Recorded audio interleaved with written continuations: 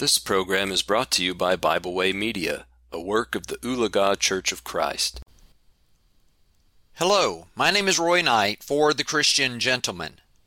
My wife and I enjoy going to Lowe's and looking at their plants. We almost always go to their clearance rack to check out what they have. These are plants that have been broken and bruised. They may have been underwatered or maybe even shriveled up by the time that we get there. They usually have been discounted to some extent, maybe even 50% off or so. Last spring we found a hydrangea that had seen its better days. The stem was completely bare, but I noticed at the bottom that a little bit of green was still present. We took it home, repotted, and watered it and put it out into the sun. Today, that same plant sits on our front porch as green as can be, and it's about to bloom. And such it is with life. We come into this world as fresh as can be, just like those plants rolling off the cart at Lowe's, ready to be bought up by the masses.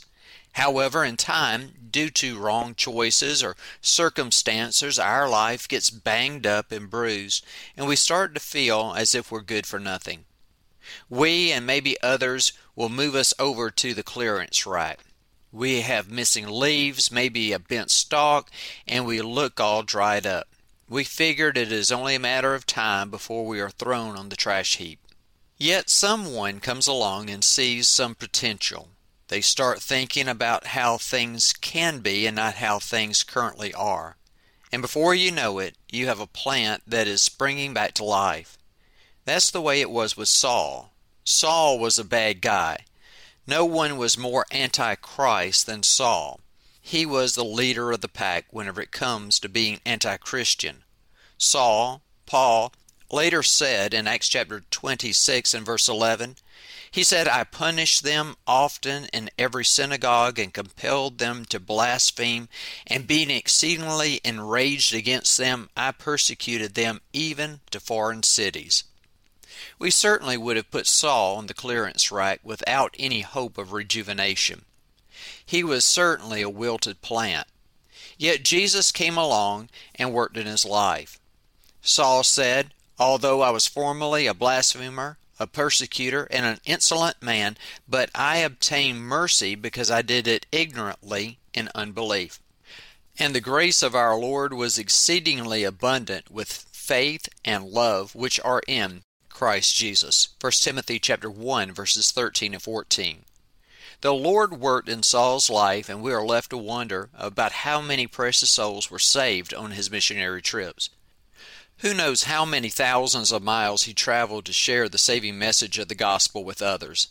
It is amazing the turnaround people can have whenever they allow Jesus and his word to work in their lives. I think about the poor demon-possessed man in Mark chapter 5. It says that night and day he was in the mountains and in the tombs crying out and cutting himself with stones. Verse 5. We certainly would have written him off for sure. Yet Jesus came along and cast out the evil spirit and made him into a new man. That man then begged Jesus to be allowed to go along with him.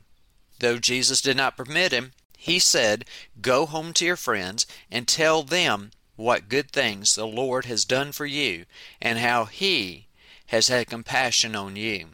And he departed and began to proclaim in Decapolis all that Jesus had done for him, and all marveled. Verses 19 and 20. What a change Jesus made in this man's life. Whereas I do not believe demon possession happens today, I do believe that people are bound by addictions such as drugs and pornography. People are bound by unbelief and hatred. They are shackled with bitterness and envy and pride. Yet Jesus has a way of lifting burdens that bind people's lives and souls. He can do the same for you if you are willing to come to him. No more clearance racks for you, but a place of glory in the kingdom of our Lord. I believe that's what we all want. Don't you? If you would like to know more about God's plan of salvation, you can contact my friends at the Ulaga Church of Christ, or you can email me directly at stgeorgec@yahoo.com. I would love to hear from you. That's all I have for right now, And what does the Lord require of you? But to do justly, to love mercy, and to walk humbly with your God. May the Lord bless you as you seek to do His will, and I will see you next time on The Christian Gentleman. Before I leave you, I would like for you to consider my new book entitled, Who Has Believed Our Report?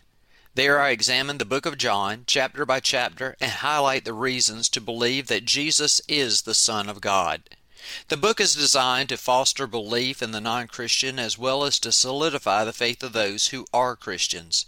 You can find it on Amazon.com, either in paperback or ebook. That is, Who Has Believed Our Report? I hope you will be blessed by it.